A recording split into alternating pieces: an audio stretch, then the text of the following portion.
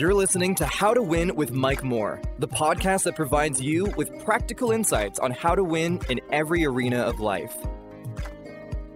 Welcome to this Tuesday edition of the How to Win podcast. These podcasts are based off 2 Corinthians chapter 2, verse 14. It says, "Now thanks be unto God who always causes us to triumph in Christ Jesus." It is Tuesday. I'm so glad to have you with us. I pray and hope you had a wonderful 4th of July holiday weekend. And let's begin a new week this week, and it's going to be a blast. I want you to tag a friend. Let them know that we are live. You can get us on Facebook. You can get us on YouTube. Listen, it's going to be good. And I want you to send us your questions. As I'm teaching, you may have questions, and I want you to send your questions. I got my iPad here, and I'll answer your questions at the end of the podcast. Now, sometimes the questions come in a little late after we conclude, so I don't get a chance to answer the question. So as the questions come up in your mind, send them. You can send them while I'm teaching, and then at the end of the lesson, I'll answer your questions. We began a series some time ago entitled The Perspective of Faith, and the perspective that we should have as a believer is, it is finished. This is our third lesson of a 4-lesson series. So we got one more lesson to go. So we asked that question. That's a huge question. We said that the perspective of the believer in Christ, that's you and I, should be that it is finished. Say that. It is finished. Now, so we had to ask the question and begin to answer the question, okay, what is finished? If our perspective should be that it is finished, then we naturally ask the question, what is finished? I began in lesson 1 and lesson 2 to talk about what is finished. In lesson 1, we learned that God the Father in heaven has finished his work in heaven and in the earth. He's on vacation. He's already finished. In our lesson 2, we learned that Jesus, the Son of God, is seated at the right hand of the Father, and he has finished his work of redemption. Now, after the ascension, Jesus went back to heaven, as I said, and was seated. The Apostle Paul, who is the apostle of grace, finished his work of getting to the church the finished work of Jesus. In other words, Jesus finished his work, but someone had to bring that revelation to the church of what Jesus had done in redemption. That was Paul's assignment. Paul's assignment was to deliver to the church the revelation of what God had done for man through Jesus Christ. His assignment, the Apostle Paul's assignment, was to get to the church the revelation of in Christ realities, who we are in Christ as believers. Where are we in Christ as believers? What do we have in Christ as believers, as Christians? And then finally, what can we do in Christ as Christians, as believers? So Paul's assignment was to get to the church or deliver to the church what God had done for man through Jesus Christ. Well, did Paul finish? Well, in 2 Timothy chapter 4, verse 7, listen to the Apostle Paul. He said that I have fought a good fight. I have finished my course. I have kept the faith. So the Apostle Paul finished his assignment. He delivered to the church what God did for man through Jesus Christ. Now, so when we look at this question, what is finished? The Father's finished, Jesus is finished, the Apostle Paul is finished. So now it's our responsibility as believers to put in proper perspective in our life and experience what God has done. God has done some things for us.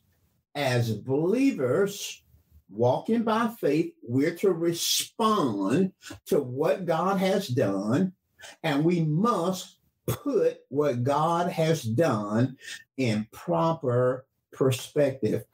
We must view the finished work of the Father, the finished work of the Son, and Paul's finished assignment. We must put it in the proper perspective. In other words, we must see our redemption the way the Father sees our redemption. Now, one of the greatest mistakes, and this will be a powerful insight that I'm going to communicate today. One of the greatest mistakes that we have made in the body of Christ is that we have called and viewed spiritual realities as promises. We've made everything promises. We viewed spiritual realities as promises. A great mistake. Now, you're going to understand more about what I'm saying in that statement, but it's a great mistake. And I'll come back and reiterate that after I give explanation. You see, there is a difference in Scripture between a promise and a spiritual reality. There is a difference between a promise and a spirituality. So when we look in the Scriptures, we're redeemed, we're saved, we're Christians, we're believers. And so the Bible is our guide for living. It is God's word to us. Now, in the Bible, in Scripture, in our God, there are promises and there are spiritual realities. Say that. Promises, spiritual realities. Promises, spiritual realities. And both are important. Both the promises are important and the spiritual realities are important, but we must not confuse the two. We must not call a promise a spiritual reality. We must not call a spirituality a promise. So what's next. We have to define the two. So what is a promise? A promise is a declaration that one will or one will not do something in the future. It is a declaration that a person, someone, will do something in the future, or it's a declaration that one or someone will not do something in the future. It is a declaration that one will or will not do something in the future. So a promises are always future. Say that. Promises are always future. For example, if I ask you to borrow your car, and I'm going to do that right now. Let's play it out. If you will let me borrow your car today, I will return it tomorrow. If you will let me borrow your car today, I will return it tomorrow. That's future. I have made a promise to you, and that promise is a declaration that I will do something, return your car in the future. And that's what a promise is. It's a declaration that someone will do something or will not do something in the future.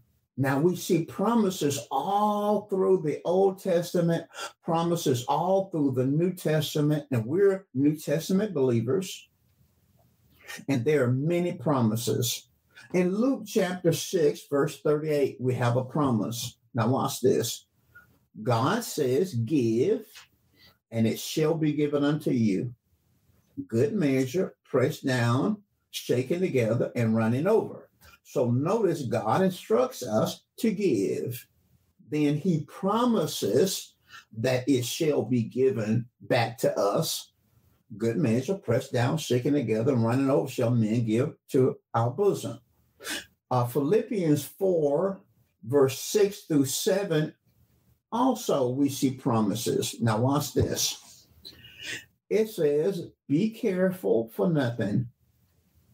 Be careful. Don't be anxious. Don't worry about anything. Now watch this.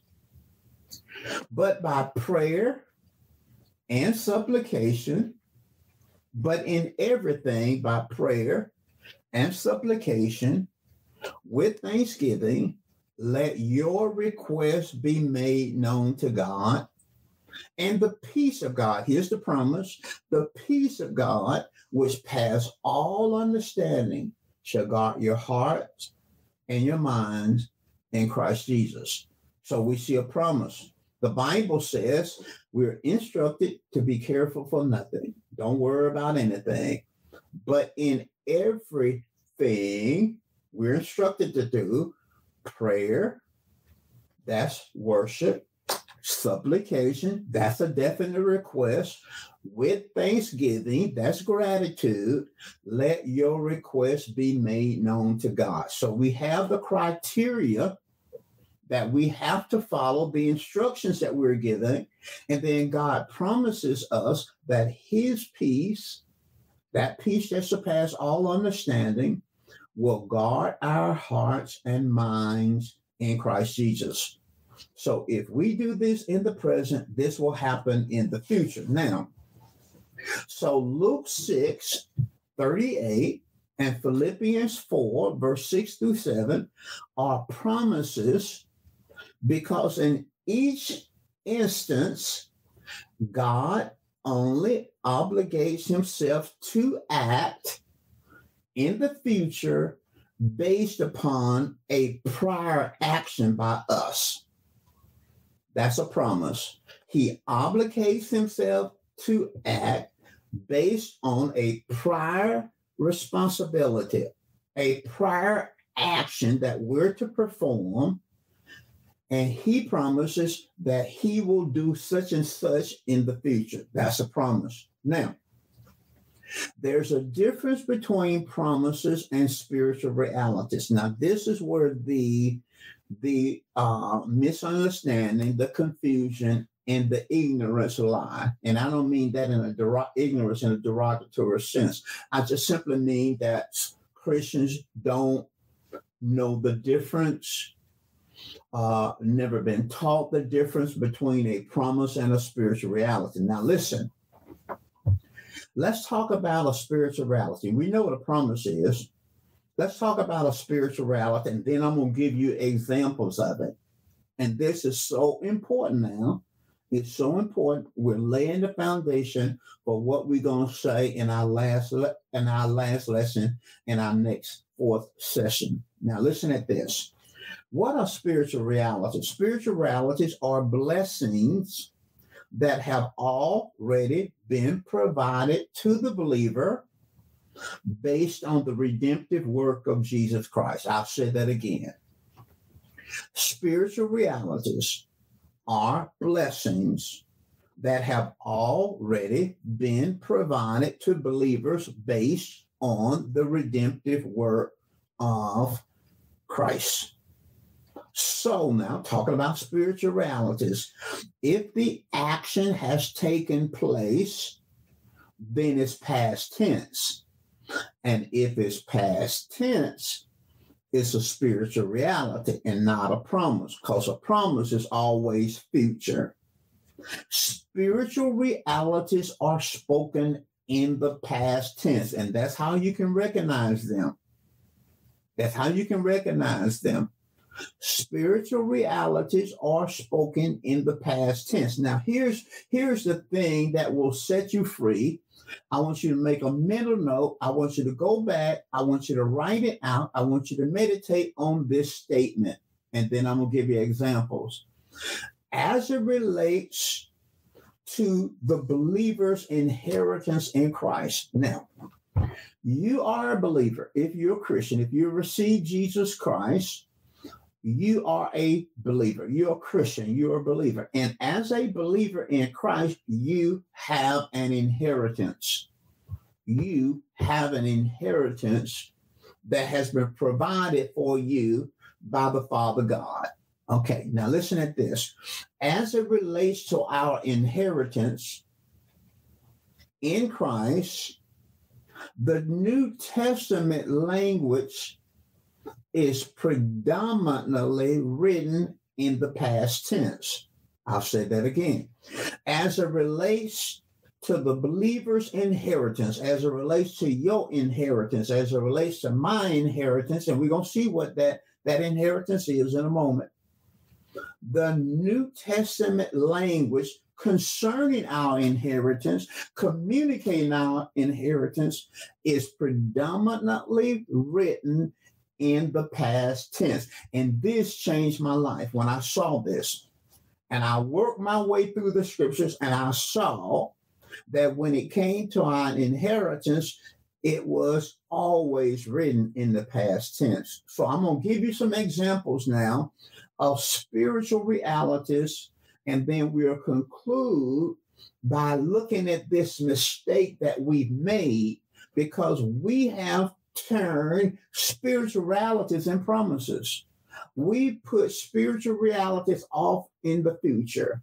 And so they can't manifest in our lives because we put it out in the future. Now listen at this. Our forgiveness of sin is a part of our inheritance. It is a part. Forgiveness of sins is a part of our inheritance. Colossians 2:13 in the New Living Translation says, you were dead because of your sins. Dead literally means separated from God because of our sins and because of your sinful nature. So when we were not saved, unsaved, not born again, we were separated from God and we had the nature of sin. We had a satanic nature. Now watch this. You were dead because of your sins and because of your sinful nature was not yet cut away when we were lost. Then God made you alive with Christ, for he forgave all our sins. Now, what that's saying, that prior to receiving Christ, we were spiritually dead, separated from God. We had the nature of sin, the nature of Satan. When we received Christ, God made us alive on the inside in our spirit man. Our spirit man was recreated, that all satanic nature was taken out. We were no longer separated from God, but we were connected to God. We were in relationship with God. Now watch this.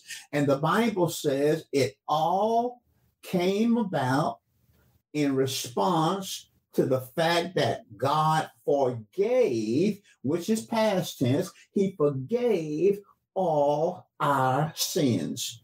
So God on the cross and in Jesus' resurrection forgave all our sin. Now think about it. We were not born when Jesus was on the cross. We were not born when he was raised from the dead. So all our sins were future. We hadn't sinned yet, but ahead of time, he forgave all our sins. So that would have to include sins in the past, sins in the present, sins in the future are all forgiven. So under this new covenant, we don't try to get God to go back to the cross to forgive us. If we sin, we confess it. The word confess simply means to agree with God that it is sin and to agree with God that we're forgiven for it. And Jesus is in heaven saying, I paid for that sin. So our part is to agree with God that what we did or doing is sin. We don't justify it. We said, no, it's sin. And I agree with you, Father, for forgiveness. I receive your forgiveness that you paid for 2,000 years ago. Now, that's past tense. Now, our deliverance from sin power, okay, we delivered from the sin nature, the nature of it, because we were sinners by nature. We no longer have a satanic nature in us, okay? But what about the power of sin? Okay, we still have to deal with sin. Has the power of sin been dealt with? Now watch this. In Romans 6:18, it says, being then made free from sin, you became the servants of righteousness. Now watch this. The Bible says that we were made free from sin's power. So as believers, and the Bible said we're servants of righteousness. So as believers, we still can sin, but sin has no legal power over us. We have to choose to sin. Somebody said, well, I just couldn't help it. You know, that sin just made me. No. The power of it has been broken. If you're a believer, the power of sin to make you sin has been broken. You are legally free from the power of it. In other words, you can walk away from it, or you can choose to stay in it, but it doesn't have power over you because you've been made free, and God sees you and I as free from sin. And it could be an addiction. It can be a habit. You have to begin to see that you're free while you're in bondage because of what God's word says. And that's what breaks the power of it. So many Christians are trying to get free from what God has already made them free. So they're not agreeing with God. They're agreeing with the cigarettes. So they're smoking the cigarettes or they're taking the drugs. And because they're smoking the cigarettes, taking the drugs, they think they're not free from it. I am saying you have to agree with God that you're free from the drugs, you're free from the cigarettes while you're smoking, while you're taking. And if you agree with God that thing no longer has power over you, then your faith in what Jesus has done will break it over your life and you can walk away from it. Okay, now, we're redeemed from the curse. It's a past tense thing. Galatians 3 said Christ has already redeemed us from the curse of the law, being made a curse for us, for it's written, curses everyone that hangs on a tree. So what was the curse of the broken law? The curse of the broken law was fourfold, primarily. It could be other things, but primarily it's spiritual death. We're redeemed from spiritual death. It's sickness and disease. We're redeemed from that. Poverty, we're redeemed from that. And failure. Every form of failure, we're redeemed from the curse of spiritual death. We're redeemed from the curse of sickness and disease. We're redeemed from poverty. And we're redeemed from every form of failure. Every form of failure. And the Bible says Christ has redeemed us. That's past tense. He's not going to do it. Now, we have to come in agreement with that for it to manifest in our lives. We have to respond in faith to what Jesus has already done. Fourthly, listen at this. Deliverance from Satan and demon forces. So many Christians, they're dealing with Satan like he has authority over them. They talk about the devil. The devil doing this. The devil got me doing this. The devil is this. No, you've been delivered from the devil. The devil is afraid of you. Demons are afraid of you. You've been delivered from their authority. Now listen what it says in Colossians 1:13. It says, who has delivered us from the power, the word power, that means authority. God has delivered us from the authority, the power of darkness. That's Satan. And he translated us into the kingdom of his dear son. So now listen, you already delivered from Satan's authority. You don't have to beg Satan for nothing. Satan is under your feet. Satan knows you have authority. Demon knows you have authority, but they don't want you to think that you don't have authority. So they want you to be fighting them and coming up with them and asking God to get them off your back. You get them off your back. You have authority. You've been delivered. You don't have to pray to God to remove the devil. You don't have to pray to God, get the devil out of my mind. Get the devil off me. Get the devil. Stop the devil. No, the Bible says you submit to God and you resist the devil. He'll flee from you. Why? Because you've been delivered. Now notice it says has delivered us. Not going to deliver us. You're delivered from Satan and demons' authority. Acceptance, Ephesians 1:6. It says, to the praise of the glory of his grace, wherein he has made us accepted in the beloved. You don't have to do nothing to be accepted by the Father. The Father's already accepted you. You're accepted. Nothing you can do can make you more accepted to the Father. He's already made you accepted in the Father. That's past tense. Now, if you got any questions, you can send your questions in at this time. Listen, worthiness. So many Christians are trying to be worthy to receive. I want to be worthy to receive my inheritance. So they think they got to do this. They got to do this. They got to do this in order to be worthy. Now, listen what the Bible says in Colossians 1:12. It says, giving thanks to the Father who has made us meet. The traditional King James Version says meet, M-E-E-T. That means qualified and worthy to be partakers of the inheritance of the saints in light. So according to the scripture, we have been made meet or made qualified. You're already qualified. You're already worthy to walk in your inheritance. Healing.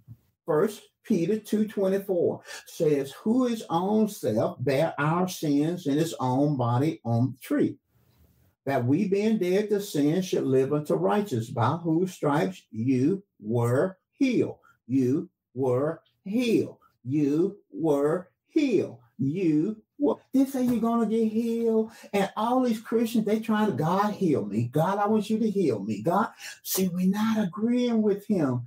Jesus has already taken the stripes. He's already bore your sickness, already bore your disease. And you're trying to get God to do something that he's already done. You're not agreeing with him. So it doesn't manifest because you think you're not.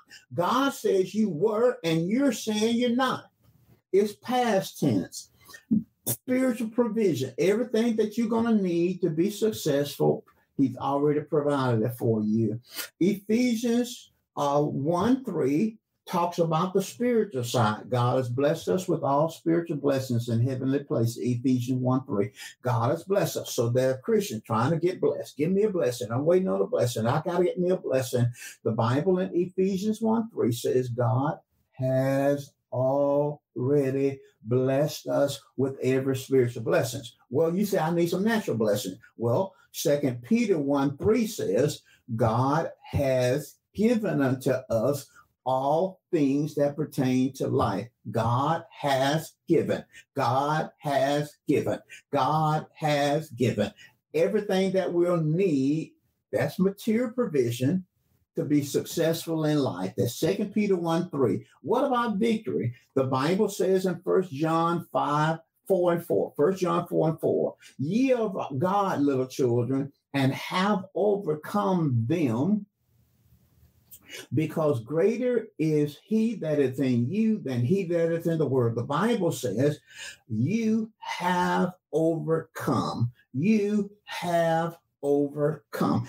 We shall overcome. You see, you're still trying to overcome. We shall overcome. See there, you're trying to overcome when God says you've already overcome. Now, freedom. Stand fast, therefore, in the liberty wherewith Christ has made you free. Stand fast in the liberty, that freedom whereby which Christ has made us free. Christ has made us free. Christ has made us free. All these Christians talking about that bunch. I'm bound by this. I'm bound to this. I'm this. I'm an alcoholic, and I'll always be an alcoholic. I'm this, and I'm that. Stand fast, therefore, in the liberty by which Christ hath made you free. Now, what I've shared with you in this lesson is I've shared with you promises, spiritual realities. Our inheritance in Christ is predominantly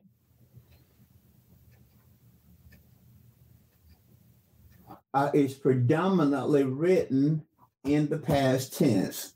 You can send your questions in now. And listen, you can always follow me on YouTube and Facebook. You can follow me on YouTube and Facebook at Mike Moore Ministers. Mike Moore Ministers. And I'll mention that again when I close. Now, I want to close this lesson because this lesson was the setup for the next lesson, but I want to make some critical points as I close. Listen at this. If God has already done something about our need, then his responsibility has ended and ours has begun. For by grace you're saved through faith. If God has already done something about our need, his responsibility has ended, our responsibility has begun. Now listen at the second statement. Faith is our response to what Christ has done. Faith is our response to what Christ has done. So if Christ has healed us, provided for us, made us free, if Christ has redeemed us, if Christ has provided for us things that the eyes cannot see, the ears cannot see, then faith is our response to what he has done. In other words, in faith, we must believe what he said. If he said you were healed, we must believe that. Then we must confess it because we got to agree with it. We can't start off disagreeing with it. We can't start off. See, if Christ has made us free, if we're set free, sin no longer has no power. That's where we have to begin. That's our response. We agree with it. Okay, you said that I'm free. You said that I'm delivered. You said that I'm healed. I agree. I believe. I agree with you. I agree with you. I'm not going to talk against it. I agree.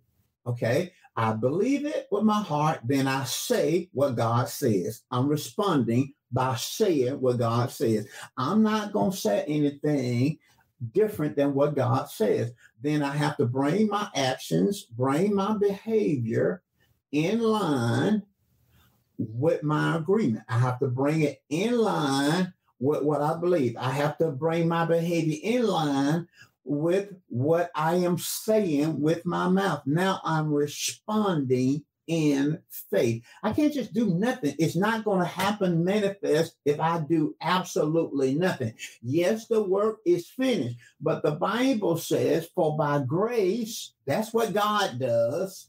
Are you saved? That covers everything through faith. Faith is my response. I have to respond to what God is doing. I have to act out on what I believe. Now listen to this. You can recognize that you're mistaking a spirituality for a promise when you're trying to get God to do what he's done.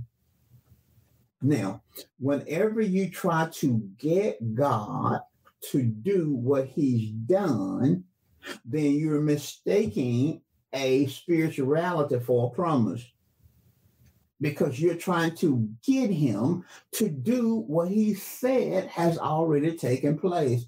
Now, faith begins to rest in the finished work. There's no anxiety, there's no worry, there's no frustration, because you believe that it is finished. And what you're doing is you're just responding to what God has done. Now, we're going to stop here, but you have to listen to the fourth lesson. You just have to listen to the fourth lesson. You got to listen to the fourth lesson, because we're going to talk about breaking free from a promised land mentality. Breaking free from a promised land mentality. We're going to walk you through that. You're going to see it, and it's going to change your life. I thank you so very much for you being with us today. I do have a question here, and it's a really good question. I mean, it's a really good question. And I'm glad you asked this question. It is, why is it such a struggle for many to claim the in Christ realities? That is a great question. Why is it such a struggle for many to claim an in Christ reality? Okay. I'm going to answer the question, and then I want you to listen to next week, because I'm going to embellish it. I'm going to expand on it. It's such a struggle for many to claim in Christ realities for the same reason that it was a struggle for Israel to possess the promised land. The reason they struggled to possess the promised land was because there were occupants in the promised land, and they won't do any fighting. There were some occupants. The reason why it's a struggle for Christians to claim and possess in Christ realities, because they are occupants in our promised land. They're occupants in our inheritance. I'll put it like that. In other words, sickness is occupying, poverty is occupying, Satan is occupying, and because God is speaking from a spiritual position, we are allowing what we see to dominate what we believe in our response. I'll say that again. The Israelites struggled possessing their inheritance because of the giants, what they were seeing. So God said one thing over here, they saw giants over here. So what God said was spiritual. What they saw was natural. It's true in our day. When God says you were healed, he's speaking from his position, a spiritual position. We struggle because we feel and we see sickness in our bodies. We struggle. God says, I provided all your need, everything you need in life. But we see lack. We see I don't have a job. We see I have this. So we're operating more by sight than we are by faith. Faith has to do with the invisible. So most Christians are moving based on what they see. So it's a struggle because they're not believing what they can't see. And if they will believe what they can't see, then what they can't see will manifest in their lives. But that's a struggle because we have been conditioned to walk by sight and not by faith. That is an outstanding question. And it's gonna mean even more when I walk you through it, because that's what Israel was dealing with. That their struggle was there were occupants and there were squatters in the promised land. There were people in the promised land who had no right to the promised land because God had given them the promised land. Okay. It was God's and he could do what he wanted with what was his. He gave it to Israel. But there were people in that land that it didn't belong to. And that's what's happening in our lives. Satan is a thief. He's a squatter. And most Christians don't want to deal with that. They don't want to deal with that. Okay. Great question. Outstanding. We're going to finish up in our next session. Look forward to seeing you next time.